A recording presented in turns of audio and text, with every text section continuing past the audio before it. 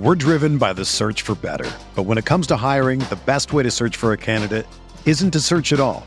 Don't search, match with Indeed. Indeed is your matching and hiring platform with over 350 million global monthly visitors, according to Indeed data, and a matching engine that helps you find quality candidates fast. Ditch the busy work. Use Indeed for scheduling, screening, and messaging so you can connect with candidates faster. Leveraging over 140 million qualifications and preferences every day, Indeed's matching engine is constantly learning from your preferences, so the more you use Indeed, the better it gets. Join more than 3.5 million businesses worldwide that use Indeed to hire great talent fast. And listeners of this show will get a $75 sponsored job credit to get your jobs more visibility at Indeed.com/Blue Wire. Just go to Indeed.com/Blue Wire right now and support our show by saying that you heard about Indeed on this podcast. That's Indeed.com/Blue Wire. Terms and conditions apply. Need to hire? You need Indeed. It's only a kick, a jump, a block. It's only a serve. It's only a tackle, a run. It's only for the fans. After all, it's only pressure. You got this. Adidas.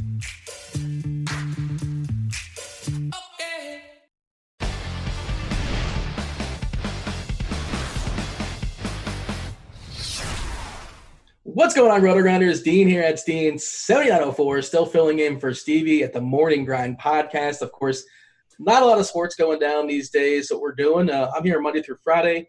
We're also throwing these up on YouTube as well. If you guys missed the podcast and you want to actually see the lovely face of one Andy Means, we're going to talk to Andy in just a second. Of course, you guys know him as the lead NBA analyst here at RotoGrinders. He's the Crunch Time host. He's the host of his very own podcast, Mean Streets. He's arguably, you can argue this because of math, the greatest three-point shooter of all time in college basketball. Sample size be damned. I don't think your sample size. What's up, Andy? How are things in your world? Things are going well, man. I appreciate you having me on, And, yeah, now that I think about it, I should just not ever talk about sample size in, like, the articles I write about, right? That makes sense. Hey, you've never missed a three-point shot in your college, collegiate career, so of course, you were at Duke, and we're going to talk about that in a second as well. And, again, do want to make sure everybody's aware that, a lot of sports going down. So we're interviewing a bunch of DFS personalities. And today, Andy, you drew the short straw. And I'm very happy that you joined me. We're going to be talking about Duke. We're going to talk about DFS, your DFS origin story. I want to get some of your TD takes. I've done a deep dive to some degree in your Twitter machine. I have some tweets I want you to explain. I want you to justify. So buckle up. I guess I should have caught myself up on these first two that you've done because I did not know this was coming. So that has me a little concerned. Well, we gotta. That's the whole point. We got to keep it organic. We can't have you prep. And we had Chop on yesterday. Maybe if you listened to the Chop podcast, you would have known. Like you'd be aware of what's going on. You're in the hot seat now. I got a backlog on my podcast episodes that even though I'm in quarantine, like the Korean baseball organization has taken up a lot of my time. So I got a little backlog on the podcast. Yeah, so we'll just talk about that for a second. Sure, why not? You're still doing premium content. She's doing premium content for KBO. Multiple guys, Tuttle as well too. You're writing up every pitcher every day, at least 5 days a week. How are you enjoying this? Are you starting to learn the names? Because it's got to be I just do little this guy's good, this guy's not good. You actually have to write words. Yeah, well, writing every pitcher on the slate was stupidly my decision because I recommended that for some reason. But I just wanted to help out, and so, I looked at, okay, this league has 10 teams. Every slate is going to be 5 games. So we might as well just write about every pitcher. And knowing me, I'm so long-winded that it gets me in trouble sometimes. But yeah, to answer your other question, no, I have not been able to learn everyone's names. I've learned the pitchers who have major league experience. I've learned their names. Dan Straley. I know some of them. Yeah, Dan Straley and some of the other guys. And it's just, it's the translation, everything. It's just harder to remember all these guys, especially when I don't watch as many games as I would with MLB. So I'm not quite there. I know the really good ones. I can tell you the really good ones. But as far as the fringe guys who like at a certain point, you just start seeing the exact same stats, like just below average K rates, below average ERAs, and all this stuff, and then you're just like, I don't even know who I'm talking about at a certain point. So it's more numbers and names I don't know about. I wonder what like a Verlander or a Scherzer or like a Cole over there would do, because a lot of those guys are good contact hitters too. So you think he'd be striking out 12, 13 guys, 11 guys, because obviously the talent level is not the same it is in baseball, but probably be a lot of weak roundouts, I suppose, or some weak pop-ups. I don't know. It'd be interesting to see, but of course, hopefully we have our baseball comeback here soon enough. And you, as much as we've been enjoying your KBO content, Andy, I assume at some point soon we want to talk about some basketball and some baseball. We got our fingers crossed for that, obviously. And did want to mention, your podcast, Mean Streets Podcast. I think you have like 7 or 8 episodes in. I've listened to several of them. That's how I prep for the show. I listened to the JJ Redick podcast, Shane Battier. I've not heard the Jay Billis one just yet. I heard some of the Chris Duhon one as well. And the Chris Duhon Kobe Bryant story is pretty wild, huh? Yeah, that was a good one. For those who haven't listened to it yet, I'll just give you a little teaser. He basically told a story of a plane ride back from a road trip where they were looking at he was on the Lakers, and they were looking at the box score from another game, and someone got a triple-double. Everyone started giving Kobe shit that he doesn't pass, and Kobe was basically like, it's not that I can't pass, it's that I choose not to pass. And they were betting some hefty sums on whether he would get a triple-double next game. And of course, he went out and did it. So, encourage you to listen. Yeah, had a couple good ones in that one too. So, I've enjoyed doing it. For the most part, it's a little more nerve wracking than I thought, just because you want to get it right and you want to ask the right questions, because you only have these guys for so long, and you got to do your prep, but you also have to have it be organic. So it's been way, way harder than I thought. So that's been causing me just like a little anxiety, just because it's difficult, man. That's all. I don't know. It's even some of these guys are some of my closest friends too. What's it like hosting? Like, you're hosting a show as opposed to you're normally like the expert, just the guy answering a lot of the questions. Let me tell you, I like this side way better, Dean. I like being on this side way better. I don't know. It's way harder than I thought. You have to lead everything and take when you sense it needs to go in a different direction, you take it to a different direction. And there's just such different responsibilities than when you're answering the questions, and it's so different. And I honestly, I'm not used to it, but I think I'm getting better at it. I think I've been good at it. And a lot of the times I just let the guests do the talking as much as I can anyways, because that's what people should be coming to the pod to listen to for the most part. I was thinking the same thing, and I was like, I only have Andy for so long. I want to get it right. And then I'm asking you about KBO baseball and Justin Verlander. Like, what am I talking about? Let's move on from this, Dean. You have me for as long as you want, Dean. We're in quarantine, and I don't have a schedule. So if you want to take this a couple hours, let's go. Devin is producing. I'm not sure if he's nodding in the back or he's not nodding in the back. He's got a Parcheesi game to get to later on today. But, I don't know how long this is going to last, but I'm certainly I have a lot to ask you, a lot of questions I've written down. And let's dive into Duke first before we get to Duke, I suppose. Where did you grow up, and like, what was Duke always like a dream? Were you a huge Duke fan as a child? Yeah, I very much was. I grew up in Indy, and I was like number 30 something in my lineage to go to Duke. I have my mom's side of the family is very, very heavy Duke. My dad went, my mom's sister went, my aunt, so that's my aunt went, and like a bunch of people like past that on my mom's side, like a grandfather and like a great niece, a great aunt, like just all sorts of stuff that people I've never even met. So it's been in my blood since I've grown up. I went to like the 91 UNLV game in the Final Four in Indy.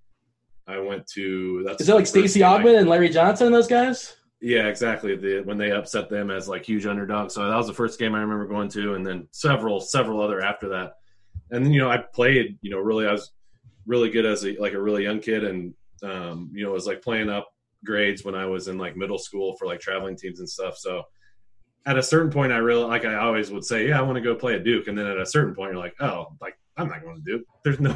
I'm not good enough to go play there. This is ridiculous. So, to answer your question, yes, I was a huge fan. And the way it worked out was that at a certain point in my high school career, like basically, like I went through a big thing my junior year. For people who don't know, like we were really good my junior year in high school, and the center on our team who was committed to go to Kentucky passed away on the court during a tournament game. Like we were number 2 in the state and the other team was number 1.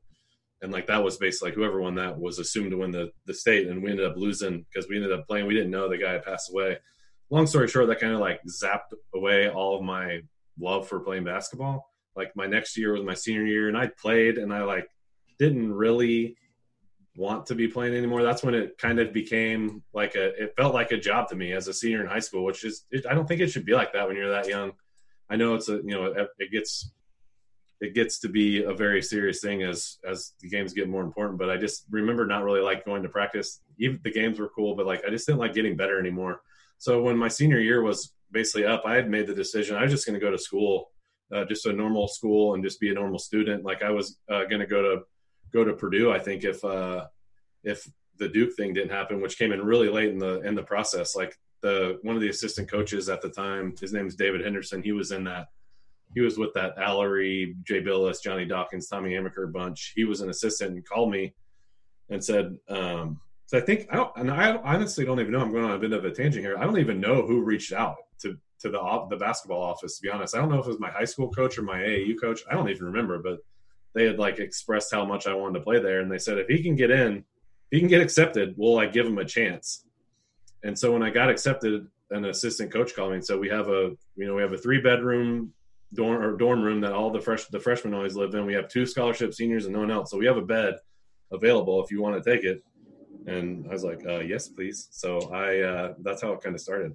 Yeah. So I was wondering the process as far as how one walks on. Like, could I walk on Duke and just say, yeah, let me just give me a shot, Coach K? I'm 5'8"ish, a little husky, maybe too husky, but I'm just, you don't have to pay me. Like, no, I don't want a scholarship or anything. I guess I can't as well. I don't know if the way it happened with me was normal. I don't know if that was abnormal.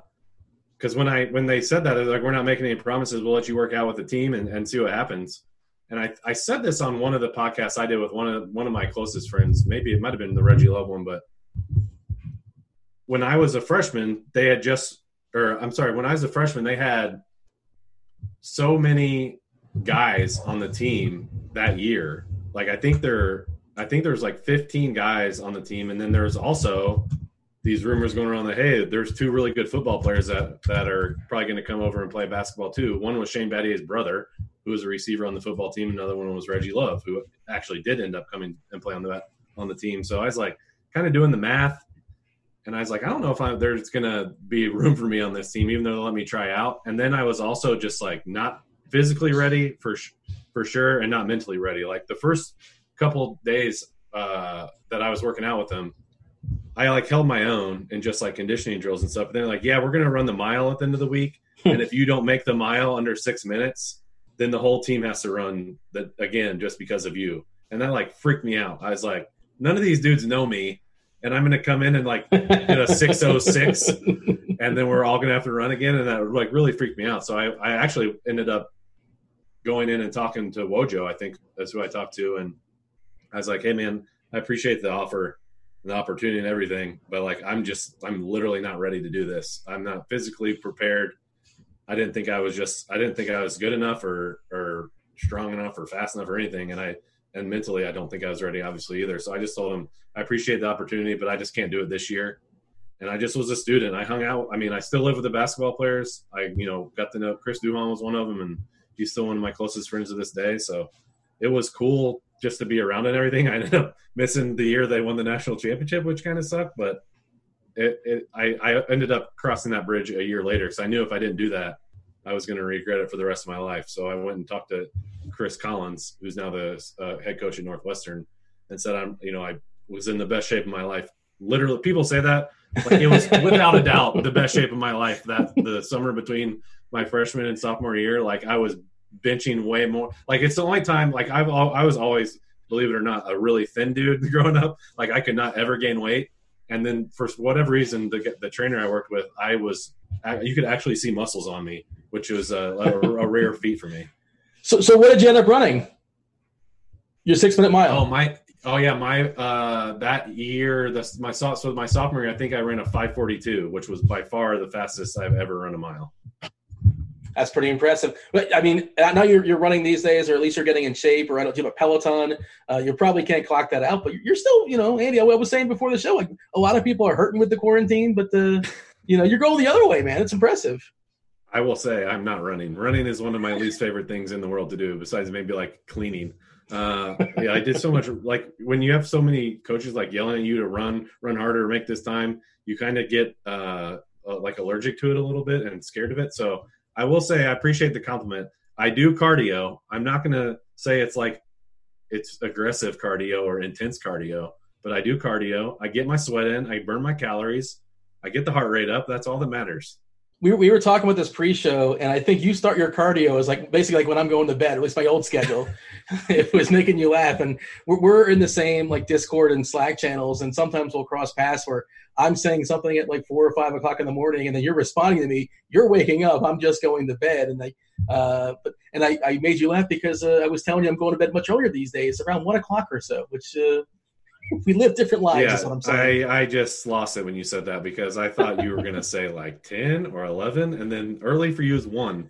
And 1, not only is 1 late for me, 1 isn't even on the register for me. 1 does not even compute over here at the Means household. There's no way I'm ever going to bed that late. So just backtrack for a couple of seconds here. As far as in high school, was everybody else like Hoosiers fans? Were you fighting with everybody about Hoosiers versus Duke? Was that a thing when you were younger? That is funny you asked that because my dad's side of the family, even though he went to Duke, my dad's side of the family was very heavy Purdue. So I grew up Duke fan, Purdue fan, and everybody I knew except for 2% was just huge IU fans, and I just grew up despising everything IU. So, and I remember like in middle school there was a year where it was when IU had Andre Patterson, and they played Duke, and it was maybe like let's call it 96, and then IU ended up beating Duke because some dude had some random awesome game. And I went to school. I remember being terrified to go to school the next day because obviously I was everything Duke at that age, and I just got torn a new one by everybody just making fun of me, just because everybody was just all about IU at that point. So when you're on Duke and you have the Chris Duhon, everybody knows who Chris Duhon is, and JJ Redick, and everybody knows who JJ Redick is, and you're just Andy Means, and you're a walk-on in the team. Do they just accept you? Is there cliques? Does it take a while to kind of win them over? Who's hanging out with who? Like, how does that work? That's a good question. I don't know. Maybe it was easier for me since I didn't play my first year because I didn't have to win anybody over to like make a locker room better or worse. I could just be myself, and if you liked me, then we'd hang out on campus, or we wouldn't. So that probably worked in my favor at that point, especially with like Chris and my other roommate at the time, Andre Sweet, who ended up transferring after his freshman year to go to Seton Hall, just because we just hung out and played video games and went out and just were normal dudes. So that worked out well. I don't know. Like there wasn't, they didn't really tolerate any, and by they, I mean the coaches, they just didn't tolerate any stuff that would make our team worse. So if there's like the only like quote unquote hazing I do is like when you're a freshman, you had to take everyone's like laundry bags down. Like at the time, I don't know what they do now, but you had to take it to another building and drop it off, and that's it. Like, so you had to like, basically that meant every time we were together for whether that be a practice or after a game or something, that means you were the last one to leave the locker room because you had to wait for everyone to get ready and get their laundry stuff. So like, that's basically it. But as far like, I can't even like as far as the guys, like there was like sub cliques. Like if you're gonna, nothing like drastic, like we're going to mess with this person or something. Like people would have their preferences of who they'd hang out with off the court. But man, I was a part of some pretty close teams. So I can't really say that there was really any true cliques. I was listening to the Battier podcast you did, and I believe you're close enough with Battier that you're in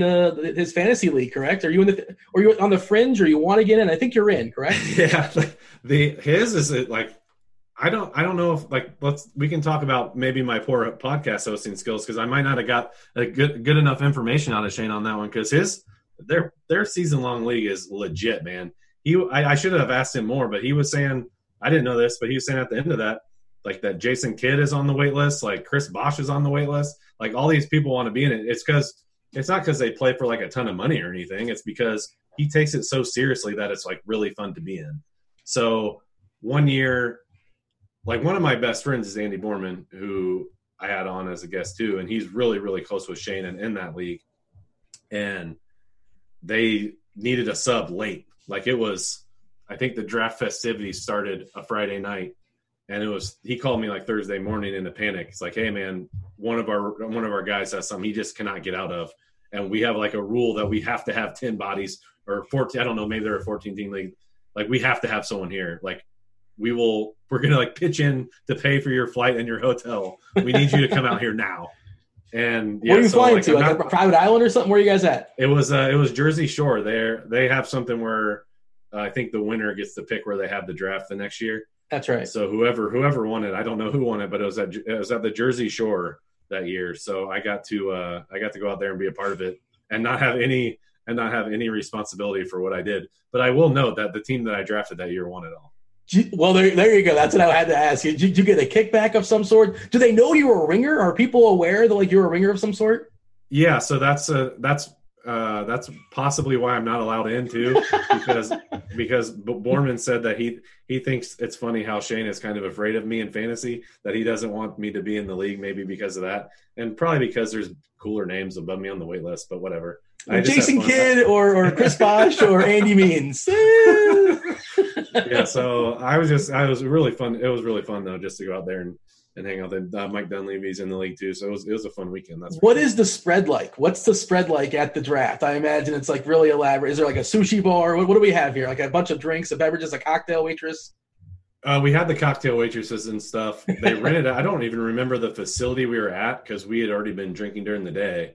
But like I remember it was really close to our hotel, and I just remember walking to it. And I don't remember. I honestly don't. I wasn't out of it. I wanted to like have a good draft, but I don't even remember the type of building we were in. I just remember walking. It might have just been a different hotel actually. Now that I think about it, and we just had a conference room rented out basically, and we had this huge table and one of the big boards, and they have a shot clock basically for your like an exact shot clock for your. Of course, it's a shot clock for the pick.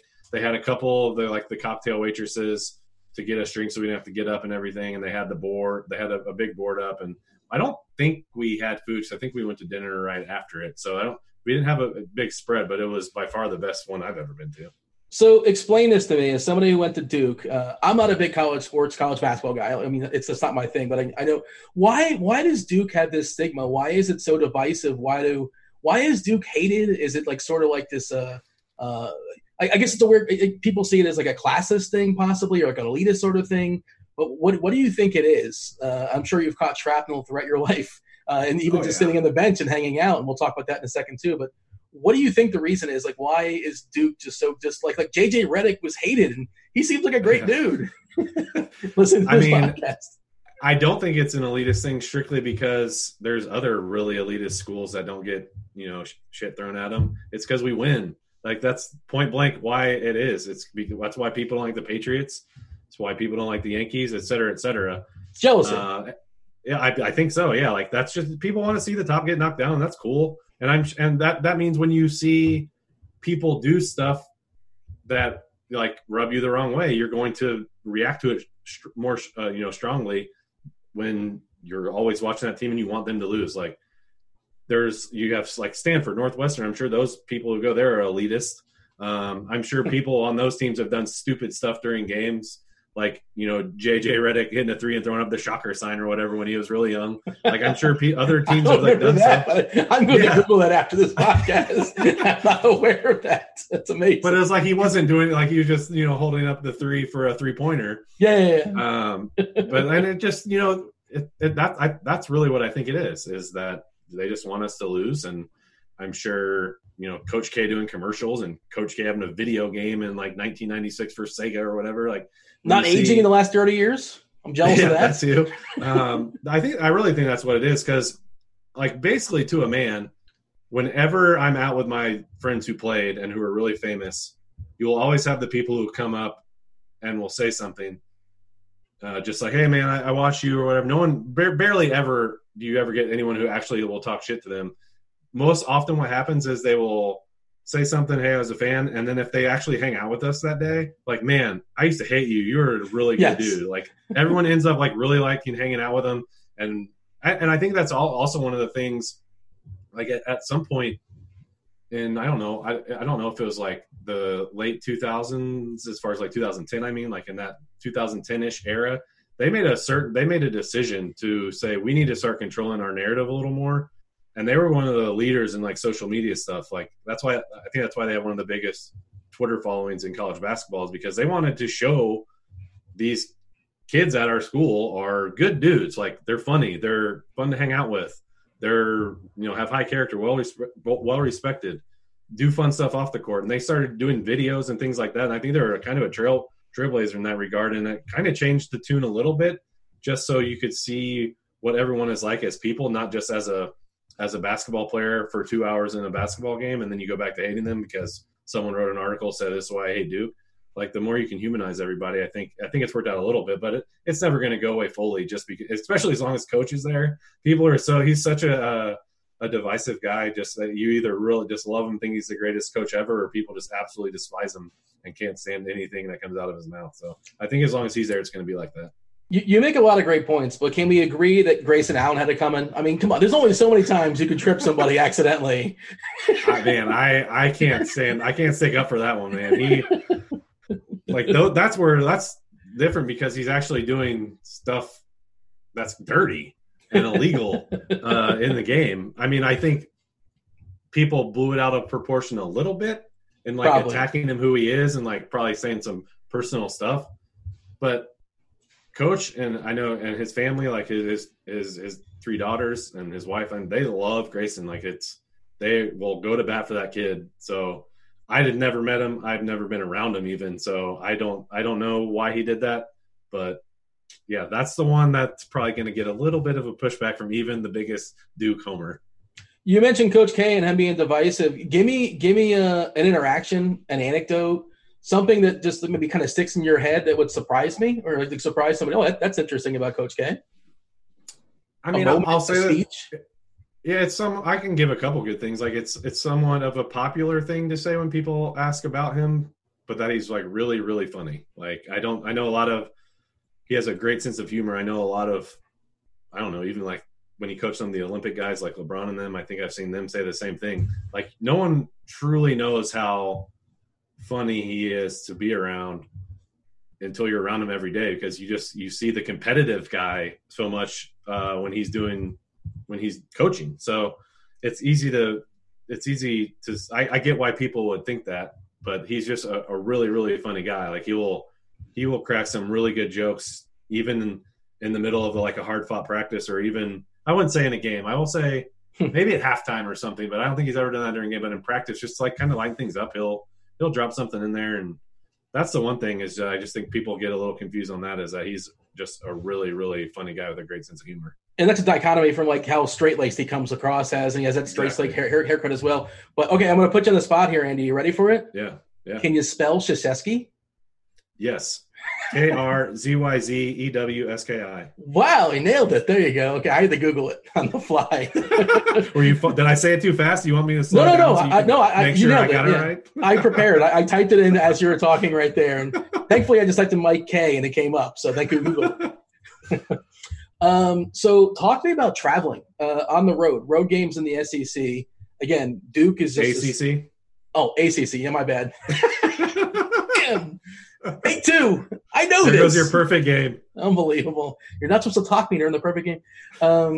Yeah. So talk to me about what's the most raucous crowd, the worst place to go into as far as the craziest things you hear yelled at you, because you hear everything on the bench. Yeah, so I'll give you a couple of good things on that one. One is I was never afraid of that, because obviously no one even knew who I was. But one thing I would do when we would go on road games, I would get dressed in my uniform and like a warm-up t-shirt as quick as humanly possible, because I wanted to be the first one out there, because that would be the only time I'd really be able to get up shots. Like the expectation is, if you're not going to play, you should probably start working on stuff with other guys you're going to get some burn that night. So I would go out there as soon as possible, and just so I could get up shots, because I like getting up shots, and I like doing it at gyms I hadn't been to at the time, or would never be coming back to at a certain point in my career. So, but like when we play, like the students are there for sure, if we're, an hour and a half, getting out there an hour and a half before the game. And I would hear all this stuff like, who are you? You're not going to play. Like all that stuff. I don't even know who you are. Go sit down or whatever. It was this means guy. Yeah. So I would hear that all the time.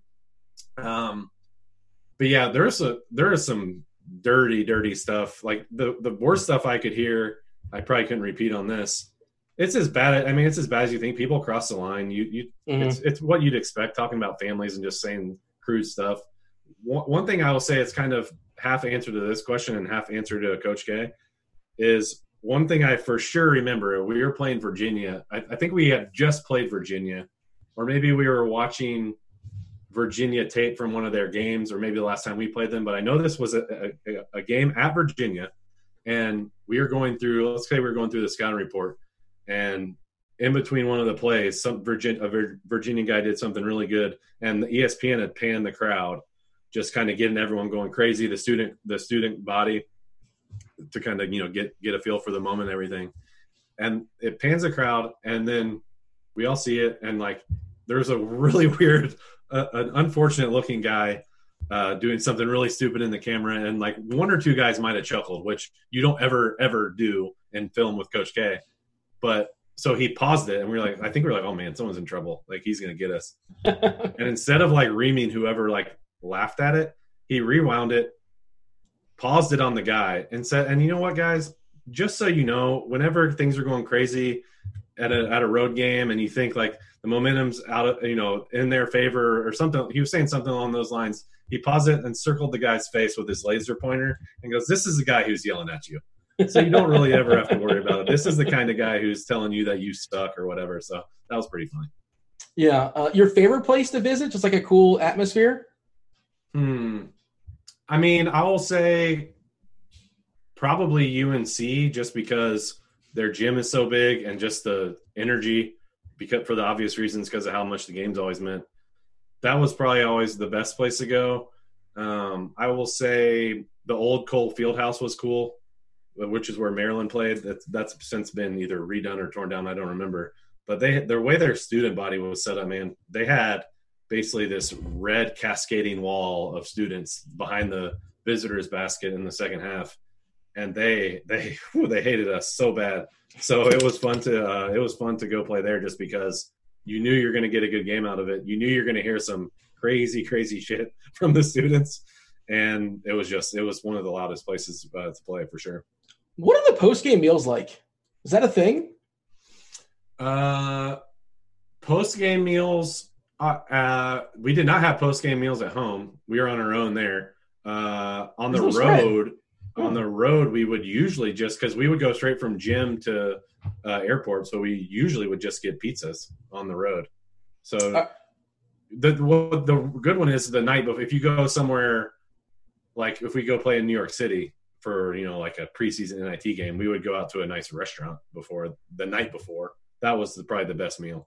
Yeah, and I'm sure when Duke comes in, it's a whole scene. I would imagine this is probably there's camera phones, right? We have camera phones in 2003, 2004 to some degree, maybe. They were just starting. Yep, I had that. I think I had that LG, one of the first color phone flip with a camera.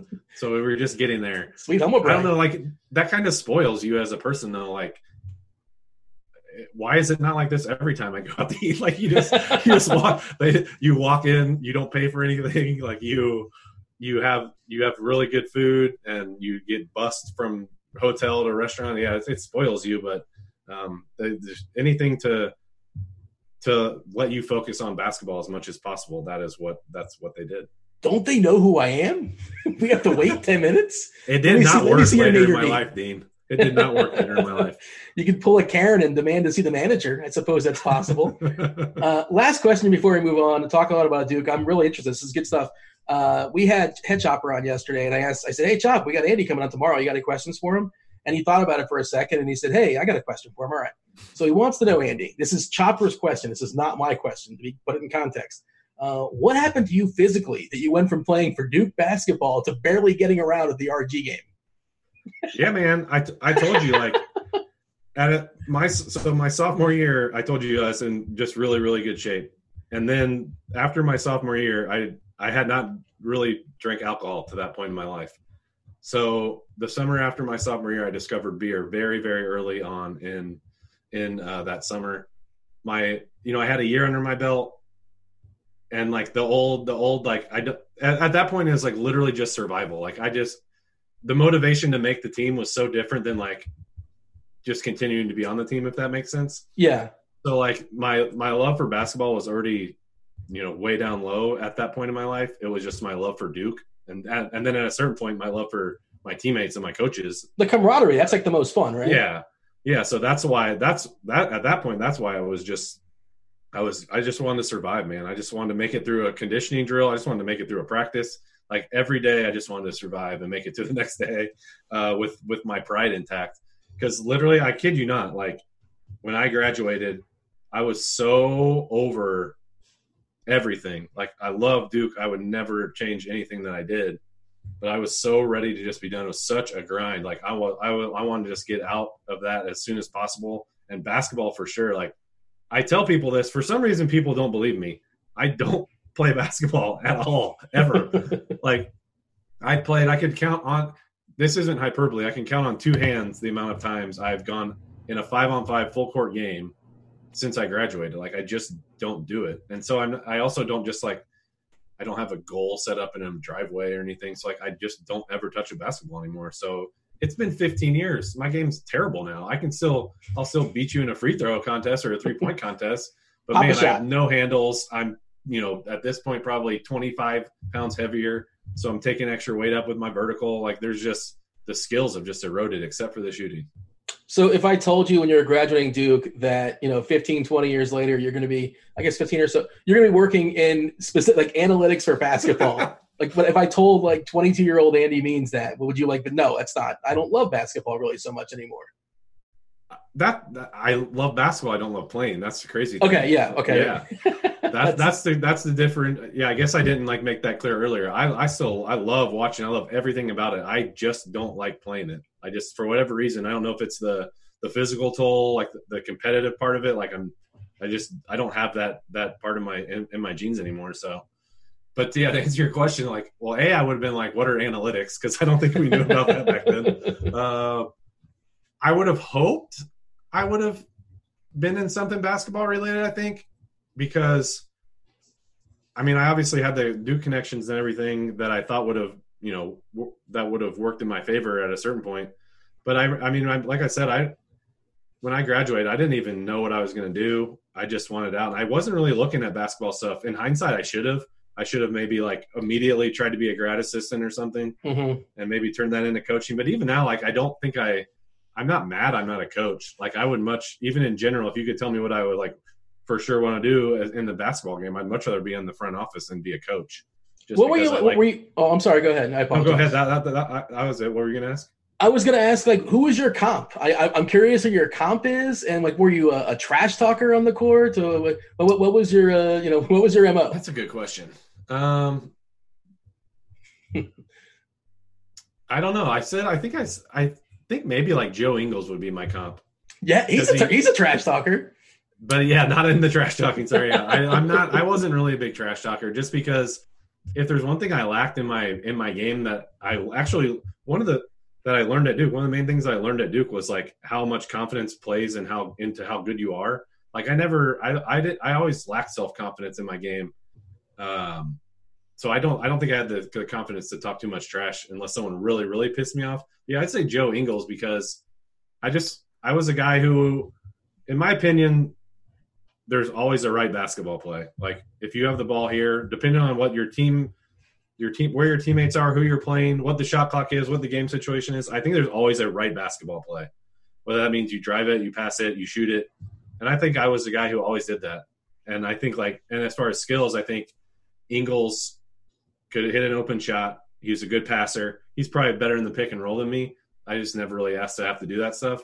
But as far as comps, I would say Ingles, yeah.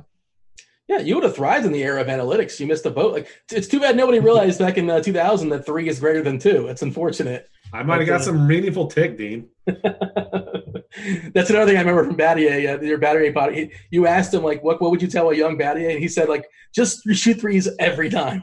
How crazy were some of his answers to that? He said he never never would watch film. He said, I trust exactly what the numbers say, which makes me feel better about when I just talk about numbers in my like core plays article. And then he said, just shoot threes, shoot more threes. Like, that's just crazy. That's where we are. Like, cause he kind of flipped that switch into his game. I think basically his junior year, like he said, he reworked his shot between his sophomore and junior year. And he was a knockdown 3-point shooter. And you can say what you want about his defense. That was also one of the main reasons he had such a long NBA career, and specifically why he was such a good fit for the Heat.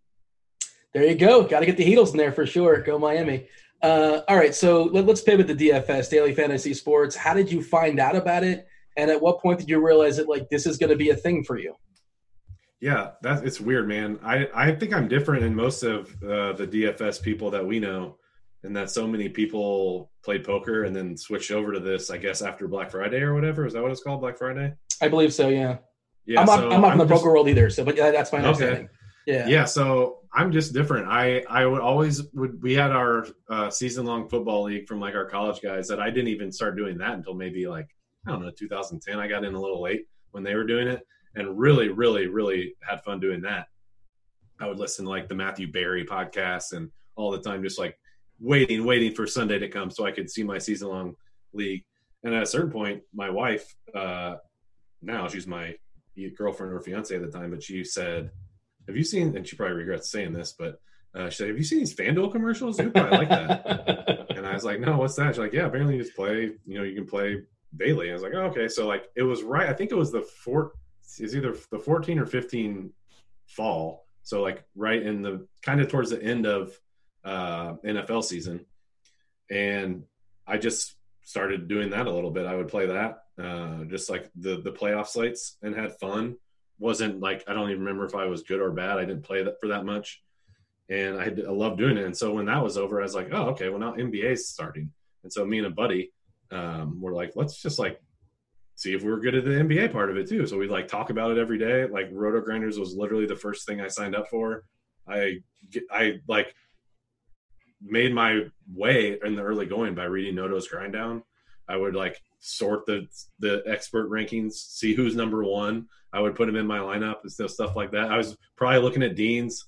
Yeah, I didn't want to say anything, right after Noto's. Probably right after Noto's. I don't know. Yeah. I'm not really sure what the rankings are. So that's that, and then that's how I got started, man. I was good at NBA, and like, let's try baseball. And baseball is fun, and I just ate it up, man. It's just it's everything I like. I like sports. I like numbers. Like, I like puzzles. I think at a certain point, you're like putting together, like when I would make my first lineup, I'm like, how am I going to make this puzzle come together? So like, it's everything I like doing. And then I just kind of, as far as like the Roto Grinder stuff, and again, I'll mention my wife. She said, you'd probably be really good at that. Like, you just talk about it and write about it. And I was like, I don't know. I hated writing in school. I don't know. I don't really have any like on-air experience or anything, except minus like maybe one interview I had at Duke. So I don't know. I don't think I'm gonna be that good at it. Just like, well, you should just reach out and see. It'd be like good to have as like a steady job too. It's like, all right. And kind of the rest is history from that point. You reached out to somebody at RG, and like, I assume at that time you were kind of established yourself as a player, and you're probably somewhere in the rankings. And and along the way, was there did you have like a big hit from the start, like a crazy sweat from the start, or was just kind of like a gradual climb for you? It was more just a gradual climb as far as like the actual DFS stuff. I had some 6-figure wins in I think in like a playoff series or something, and just not like a huge, it wasn't like, I wouldn't say it's like a huge entry field, but it was more of just like a higher dollar entry thing with a smaller field, but like stuff like that. I was on Kobe the night he had his last game on one site and not on the other, but it was well worth it on one of the sites. So like stuff like that worked out pretty well. To answer your RG question though, I literally, I think I was like 30th at that point in rankings when I reached, I think I literally messaged Cam on the Roto Grinders server and said, hey, my name's Andy. I'm 30th. I played at Duke, blah, blah, blah. And he knows that though. He knows you played at Duke. He's aware. He's well aware. Not at that point. I don't think he did. I don't. No, think I'm I was joking. Yeah. Okay. Yeah. And so I was like, I'd like to. I'm interested in working for you guys to like do some sort of content. And I don't know if it was at that point I mentioned it, but I might have maybe the exchange after. Yeah. When I brought up my Core Plays article, and just as an idea of like what I thought would be a good article, and the way he tells it is that I think he like reached out to Cal and was like, this is unbelievable. This guy's 30th, ranked 30th and played basketball at Duke, and he's reaching out to us to work for us. So I was like, he's like, absolutely, let's go. Yeah, and the rest is history, of course. And now you're on crunch time, and you're working all the way up the clock. And I mean, I kind of sort of have some experience in this, not exactly working up to the wire, but how has it adjusted your ability to play, how much you can play, how many lineups you can make? Because making lineups on the fly, especially from a basketball perspective where, 3 minutes, 2 minutes, 1 minute before lock time, you're getting guys scratched. How has that, I don't want to say suppressed your ability to play, but I guess you had to adjust your play, I assume. Oh, it suppressed it big time, yeah. Okay, I didn't want to. I didn't want to use that word necessarily, but that's what popped up. Oh yeah, it had. I mean, I'd be stupid not to, because when I first started, I tried and it was just dumb. Like the way it works is, what I learned is that one of those is going to suffer if I do that. Mm-hmm. So if I'm going, I really, really only need to do one of those. I can't just do the show and also be like trying to figure out my lineup or a lineup on two sites. Like, I learned very, very early that is just not something to do, because one's going to suffer. And so like my obligation as a Roto Grinder is to put out really good content. So it's easy for me to make that decision. And I've learned too, like, I just have fun doing it. Like, I can still put in a lineup in a big tournament and sweat that way. But like, the fun part for me is just like been the research and just absorbing everything NBA. So I don't have a problem doing it, and like I get to hang out with Roth for an hour every night too. So I love it. Like, it's my favorite part of the week. It's my favorite part of the DFS season, is getting to do that show with him. So it's for sure suppressed it. Like, I'd rather be great at one thing than okay at two, if that makes sense. What's Kevin Roth like in real life? You know Kevin Roth well? Roth's awesome, man. I can't believe anybody would ever say it. I can't believe anyone. I know people love being Twitter trolls. Sure. I can't believe even people in our industry are like weirdly, like, I don't know. I don't want to say rude, but like dicks to him, if that makes sense. Like, it's the Duke thing, the still, nicest right? guy. It's the Duke thing. It's the same sort of concept, isn't it? Maybe a little bit, yeah. He is the Duke of DFS weather. He is, yeah. I mean, he's good looking. He's got muscles. He's charming. He's literally the nicest guy I've ever met. Like, I can't say a bad thing about him. So yeah, that's sort of my thought process as well. And hey, you mentioned it as far as trolls. I'm curious. I meant to ask this at Chop and I forgot, but this is a question I want to have going forward. Like, what is the most memorable? Maybe however you can clean it up or you want. Like the mean tweet. I want, like, is there a mean tweet that kind of sticks in your head that you think about? Or, yeah, for you, like, maybe you gave out like a bad play, even though it made sense from a math perspective. It just didn't work out for whatever reason. Do you ever catch this? I mean, I know a lot of our subscribers understand, sample size, they understand variance, they understand injuries and things like that. But do you ever catch any interesting shrapnel on Twitter as far as like, hey, Andy, thanks for this play. You screwed me. You suck. Like, you ever get into that, or does that ever happen? Not a lot, honestly, because that's one of the main things I try to do in my article is I try to tell you why I'm playing this guy. Mm-hmm. So if you disagree, you can just not do it. I don't just say, hey, play this guy because I say so. I try to like give a logical reason for doing it. And the few people who have tried to call me out on stuff, on DFS specific stuff, I have retweet commented them and called them out in return to make them look stupid. So I don't know if that's why. Like, one time I said something about, it was when Ibaka and Marc Gasol were flip-flopping on who was starting at center, kind of based on the matchup. And this guy was like, oh, I can't believe you have Serge Ibaka listed as a core play. What an idiot. Like, that's just so stupid. I was like, get back to me when it's confirmed that he's starting. And it comes back that he's confirmed starting. I think he let's say he 8x'd that his price tag that night or something. And I went to check on that dude and he had blocked me. So I did a little photo array of the story of a Twitter troll or something of him calling me out. Then Ibaka getting listed as started. Then Ibaka's my comment to him, and then what Ibaka did. And I don't know, if you're going to come out with me with stupid stuff, I'm going to call you out on it. Yeah, you're not really following you on Twitter. You're not very aggressive. You don't really go at it. You just kind of do your own thing, and you don't really get in it with a lot of people. You've had a couple moments, which are kind Yes, I have. And you put out the most vague of political tweets, and all of a sudden you get attacked for that too. But that's not. Oh, that was hardcore delete life. Yeah, I mean that was hardcore. I enjoyed it at life. least. I mean, let's just don't bury the lead here, Dean. You said you got some Twitter thing. Come at me with it right now. Let's go. Well, I mean, it was if I remember correctly, it was CJ, right? That wasn't the whole spat with CJ. No, on Twitter? You said you found one. You said you found some questionable tweets of mine that you want to bring up and argue with me or something. Oh no, actually no. I was just saying, explain your tweet. These are not actually argumentative, but we'll get to them in a second. But they're more fun. They're more fun than anything. Actually, I didn't prep you correctly in that. That's fine. I was trying to transition for you. I've learned that in my 7 episodes of the podcast host. I do appreciate that. We can get into some fun stuff too. But yeah, I did find some of your tweets, and I just want to. We actually probably agree on this stuff, and I just want to get your thoughts on it. That's all. But let me get some quick hitters out of you. Favorite TV show? All time? Sure. However you want to answer. You can give me a couple if you want. Man, that's tough now, actually. What are you watching right now? You watching something in quarantine you're enjoying?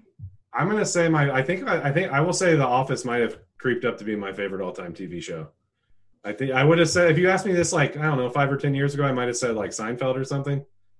I'm big on comedies in general, but as I've gotten older, I've liked just the more serious stuff like Breaking Bad, The Wire, things like that. I thought the last season of Homeland was really good. So what I'm watching now, though, yeah, I'll go. The Office is my official answer since I have to give an official answer. But in quarantine, last season of Homeland was awesome. Just absolutely tremendous. Top 5 ending of all time? The thing about it is I like the season way more than the ending, if that makes sense. Okay. The ending was fine. I thought I was going to be – the season was so good I thought I was going to be blown away a little more to how it ended. But that's not to say it was a bad ending or a disappointing. It was just I had my expectation. Every episode was man, that was good. I said it every time an episode was over. So that was one I watched. Homeland did this weird thing, Andy, where very, very, very few shows do this. First season, very good. Second season, very good. W3 was good, too, as well. And then they had this kind of murky 4, 5, 6. Came back, baby. And then it came back. 6 and 7 were strong. It's well, good job, Homeland. Yeah, we agree. I have the exact same feeling on the arc of that, yeah. We started rewatching The Wire recently. I feel like I'm missing some obvious stuff. I rewatched Succession with my wife. We caught up on Billions, except for this season. I know I'm missing some stuff, but that's kind of what we've been looking at lately. So these are your tweets, by the way. It's funny you mention all these things because when I was saying explain your tweets, you were talking about Jerry Stiller. Jerry Stiller, of course, passed. He was in Seinfeld. And it's interesting you mentioned Seinfeld and you mentioned The Office, too. And I don't know if you're like me, but I'm pretty sure Seinfeld is the last laugh track show I've watched. That really makes things dated, and I prefer a show it's not the laugh track, like The Office doesn't have a laugh track or something like Superstore or whatever. Basically for me, sitcoms now, I can't. Brooklyn Nine-Nine, laugh track's just kind of a killer. Just don't tell me what's funny when I have to laugh. But Seinfeld, it's crazy that someone even thought that was a good idea at some point, isn't it? When you look back at laugh track shows, it's just the dumbest thing ever. It is weird, and it's probably manipulative too. And it is a lot of those shows I believe were filmed before a studio audience. I think so. Maybe that's. Yeah. I'm not sure if that's canned laughter, if it's actual laughter. I don't really know. But give me your favorite Seinfeld episode. You have that off the dome? Oh yeah, I do. It's got to be The Contest for me. Okay, yeah. You're answering all the chalk. I like it because we think similarly. That's definitely a chalk answer. That season in general, since I've been rewatching that a little bit too, and just that season in general, it takes such an obvious step to how good of a show it is in that season. And man, just every single scene in that show is just so good and it's just so creative and just so funny. I didn't know that was the chalk. I think that's it's a chalky put answer on the map. That put it on the map as one of the best shows ever, right? Basically. I think so. That's one that I assume people think of, and naturally, so a lot of people I know like Seinfeld, and even won't even try Curb Your Enthusiasm. Of course, Larry David was created Seinfeld with Jerry, and he wrote on the show for a number of years as well too. Are you a Curb fan? I am a Curb fan. I watched it. I was late to it. I didn't watch it right when it came out. I was late to it and watched it all the way through. I might have been, I don't even know if I had HBO at the time. That might have been something I like Netflix with the discs. Actually. Oh, wow. I think that might have been how I watched Curb Your Enthusiasm, because I went through a really big HBO kick where I was late to Sopranos and late to The Wire, and I watched all that stuff. So I watched it once. I have not watched the most recent season, and I know everyone says it's awesome. It's so excellent. My plan is during this quarantine is to start from season 1 and just run it through to the new one. Wow. And it's like 11 seasons in like 17 years or something silly like that. And like Larry can just do a season whenever he wants, essentially. HBO just gives him carte blanche. And it's interesting you mentioned Sopranos, because again, this is another one of the tweets I was talking about. You were saying, and it's funny, we got Devin on here too. He's producing in the background. I assume he's still there. Thank you, Devin, for producing and sticking around, listening to our conversation. But you were saying Succession quite possibly has the greatest intro theme. And Devin, well, I guess you guys had this conversation in our previous time. He likes the Dexter theme, which I think is a great theme too. And you mentioned Sopranos, which is an amazing theme as well. And for me, I think those are top 3. So sell me. I think those are my favorite 3 all time. I don't know. Is that not correct? No, I mean, I like all 3 too. It's just I didn't see you coming with all 3 in that. I'm not saying in that order, but those are the 3. So yeah, I mean, Devin, I think I mentioned to him before a show we had done that I was rewatching that also with my wife, and so he talked about how much he liked the intro, which I agree. But yeah, Succession, man, the music is awesome. Like the piano, that is a given, and it just gets me so hyped for some reason. And then the footage too, because it's like they're telling a little story with the footage, and it's like the old grainy camera and the overhead shots of this massive mansion. I don't know why the music gets me pumped. I just love it. Yeah, I thoroughly enjoyed it as well too. And you mentioned Billions, and I think there's a crossover, right? What is it about like terrible billionaires we like watching in our TV shows? Like those are 2 great shows, right? There's like evil rich people essentially. Billions kind of fell out. Like I said, I just caught up on whatever they finished before, just what they started 3 weeks ago or something. This last season kind of discouraged me a little bit, because it was like, oh, it was someone's doing something behind someone else's back to gain leverage. Like, that was the whole point. It's redundant. One person's doing this to this person, another person's doing this to that person, and now I'm going to get leverage and make money, and then I'm going to do it again to someone else. And like, it just lost interest in me a little bit. So I might I'll give this next season a little bit of a chance, but I gotta say it fell off a little for me. This is what, season 5, I believe. This is kind of the time when sometimes it starts falling off the rails, just as a general rule. We mentioned Dexter. I think that's when Dexter started falling off the rails. Oh yeah. Yeah, the John. I was going to say John Lovitz. It's not John Lovitz. John Lithgow season that's the season, right? Oh, Trinity. That's a really good one. That's the season for sure. You have a favorite movie? Anchorman. Oh man, you know who hates Anchorman? Derek Carty. Bring it on, Derek Carty. I should have him like waiting in the wings just to argue about it. I would say non-comedy. I would go Gladiator. Okay, yeah, that's good. I can't argue with that. I saw you talking about this today on Twitter, I believe. Or no, maybe it wasn't. No, you're talking about it on your podcast. I'm forgetting. You interacted with me. You just don't realize it today. But you were talking about wrestling. Your favorite wrestler back in the day. Were you NWO? Were you WCW? Were you WWF? Oh, man. Okay, I'm going to answer that question with I don't know. Well, actually, I need to think about who I'm going to answer that question, but I have a follow-up statement on something. I'm going to give advice to all the quarantiners out there. Let me think of my answer first. My favorite wrestler. I got to go Stone Cold. That's just I don't know if that's chalk. That's your guy. He's just so entertaining. And what's your advice for the quarantiners out there? Hit up the WWE Network or something like that? Dude, if you like, I think most people who love wrestling back in the day will agree that like that mid to late 90s run, whereas the Monday Night Wars was the greatest like stretch of wrestling ever. Get the WWE Network and go back and watch stuff in order. Like you start from the day that Scott Hall shows up on Nitro, and you watch the Nitro show. Then you watch the Raw after it. Then you watch pay-per-views. Just watch it in order, man. It's like living back in the day, and it's freaking entertaining as heck. Do you think it holds up is kind of my question, because there's probably some movies you liked as a child, probably some movies I liked as a child, some TV shows I liked as a kid. And if I watched them through adults' eyes, I'd be like, wow, this is terrible. I was a dumb kid. I didn't know it was good. Do you think it holds up essentially over 20 years of time? Maybe it does. Maybe it doesn't. I don't know. The WCW does not hold up. Man, it got really, really bad really quickly. And I didn't remember it getting bad that quickly, but you just loved it so much at the time as like a sophomore in high school that you just kept going with it, but it gets really bad. And you forget how much like dead stuff there is in those shows, like how just like the really bad matches they have to throw in for filler.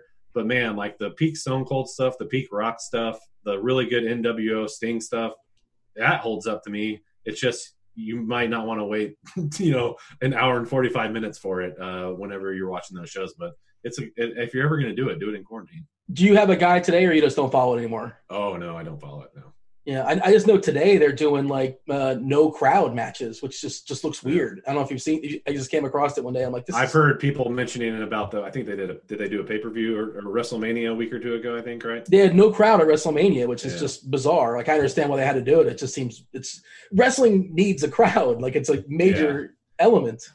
Basically, wrestling for me, I waved goodbye to it once I got to college. But pretty much, like I had more fun things to do in college.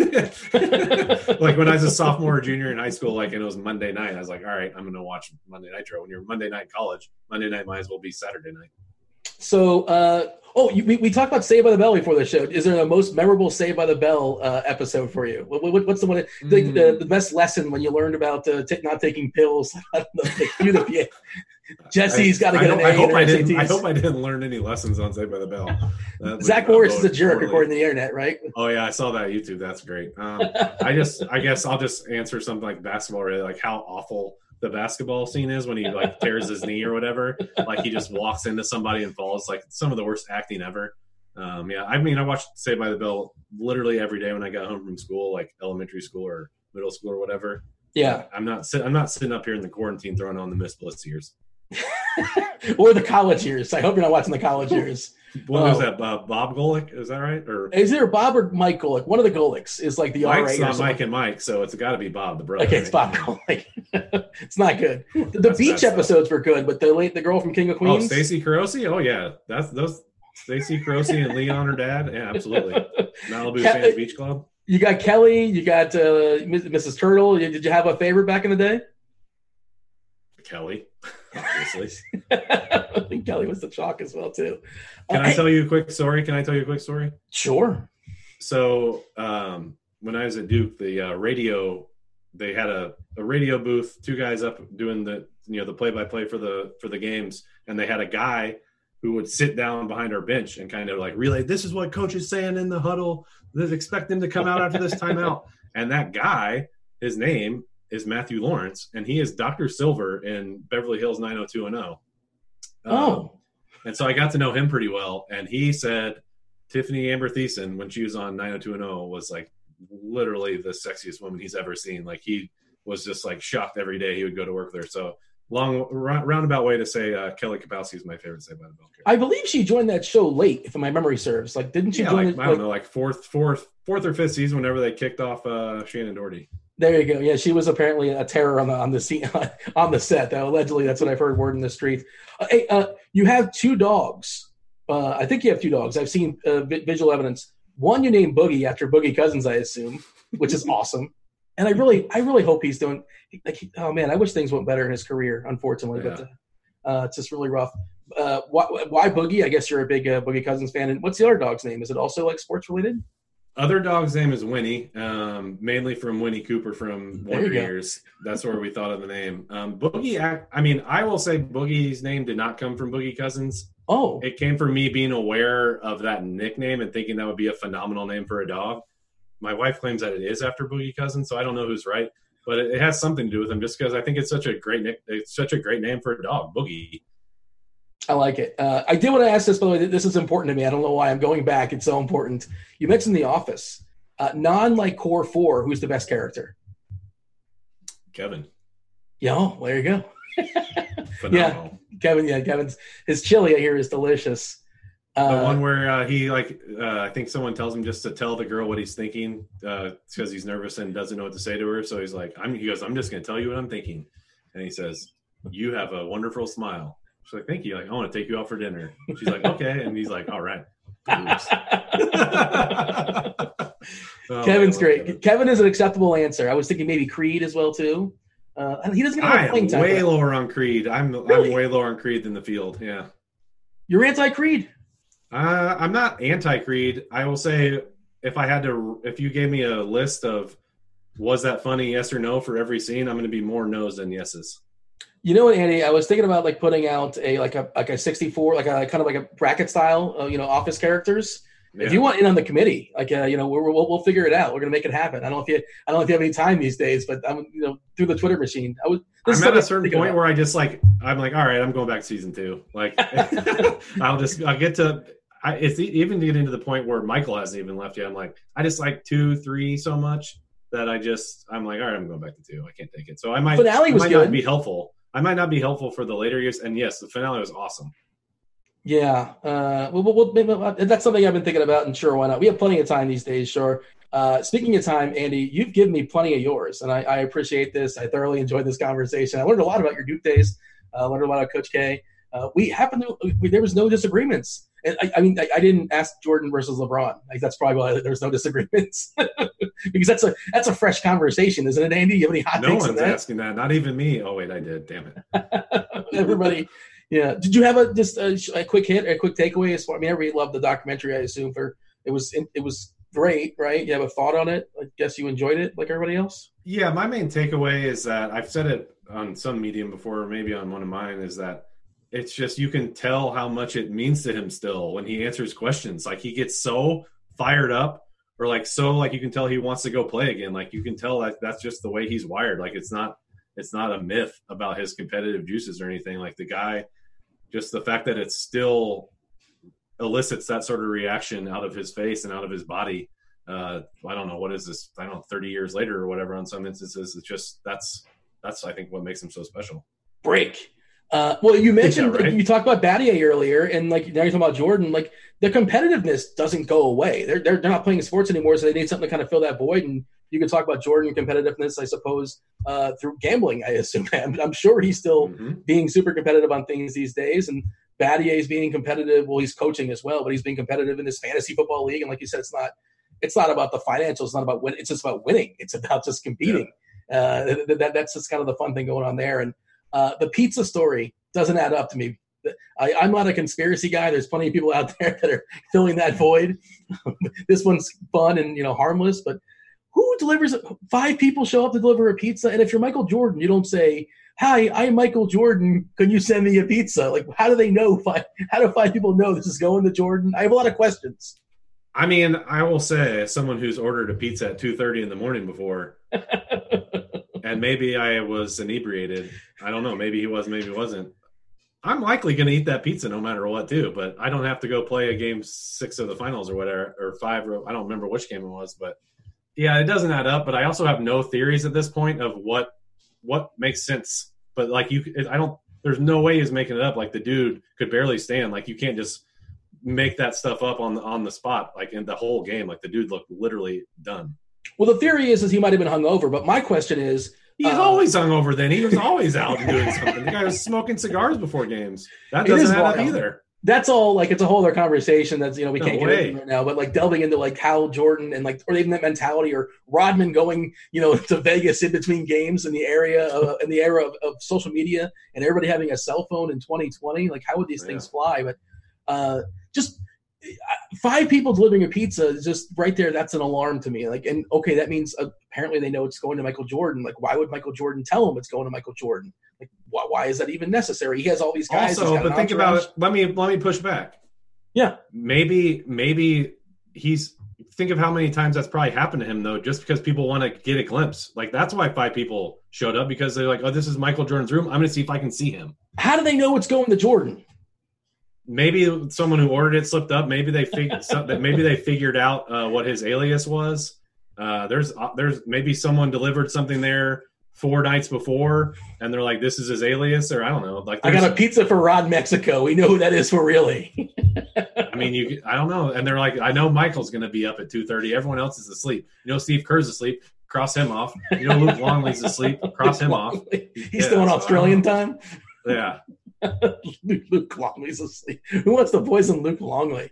And who has like the poison stuff? Even if I wouldn't even know how to poison a pizza. That's the real kicker. Is I just don't know what unless it's just raw meat. I don't know. You got Heisenberg back there, like who knows what's going on? We'll never know. I had Noto on the other day when we talked about it, and I asked him how difficult it was to get a pizza in Utah. He lives in Utah, and of course times have changed, but he says like it's not necessarily as easy as you think. But we'll save that for another day. Andy, I much appreciate you sticking around here and then talking to me about in an era of very little sports, and of course you have your KBO pitcher article or you knocked it out already today. I got to put the finishing touches on it, and I also want to ask you. Can I ask – you have Beer on next. Can I ask him a question since Chop asked me one? Yeah, what do you want to ask Beer? We can just pay it forward. I want to know if Chop's talking trash about me being awful at basketball now. I want to know why Beer didn't even freaking play. Boy. He's the tallest dude in the company. We need that size down the low post. Why didn't he even play in the game? He's a ringer, yeah, for sure. He's like 6'6" or something. Like he's built like an O-lineman. Yeah. I don't know why. I feel like he played at least one or two of the years. Maybe he didn't play this last season. Maybe he came in late. I don't recall the story. But no, I've not seen him play since I've been employed by the RG. I've gone to every gym that we've had these games, and I have not seen him play yet. So I want to know why he's not playing. Get your plugs in, Andy. Tell the people about your podcast. Tell them where to find you on Twitter and the whole deal. You can find me on Twitter at Ameansy, Ameansy. My podcast is called Mean Streets. You can find it wherever you get your podcasts. I've had 7 episodes, like you said. Most recent ones have been JJ Redick, who was just awesome. Told a really, really good Duke story between his sophomore and junior year of like when he was kind of down in the dumps. And he went into great detail about it. Jay Billis is on there. And that's some of my buddies, Chris Duon, Reggie Love, Andy Borman, Chris Patola, who's a SiriusXM college basketball analyst for ESPN also. So it's been fun, man. Yeah, that's what I got going on right now. And you can always find me on RG, writing articles, doing shows in the Discord, hamming it up with our subscribers. Yeah, I've listened, and I can endorse it as well, too. And I'm not a Duke basketball guy. I'm not a college basketball guy, but I still thoroughly enjoyed him. I haven't listened to the Reggie Love one yet, but like his profile on Twitter says like Obama's body man, which I don't know what that means, but I'm interested. Isn't that what it is? It's basically the word. It's the phrase they have for like personal assistant. Like he is basically in his pocket every moment of the day to make sure he's going where he's supposed to go. And like he said like he'd have a Tide thing in his pocket in case he got something on a tie real quick, or he has to make sure the microphone's right for when he has a speech, or like just a schedule thing, just like that. Yeah. He's Andy Means. I'm Dean. Again, I'm filling up for Stevie. Stevie will be back soon enough. He's doing content for NASCAR. He's doing content for Counter-Strike as well too. So of course, if you guys looking for if you're into the NASCAR, if you're into Counter-Strike, make sure you hit Stevie up. He's got his packages available for the people out there. Thank you to Devin for producing the show. Thanks once again to Andy Means. Check out his podcast, The Mean Streets. I'm Dean. We're out of here. Holler.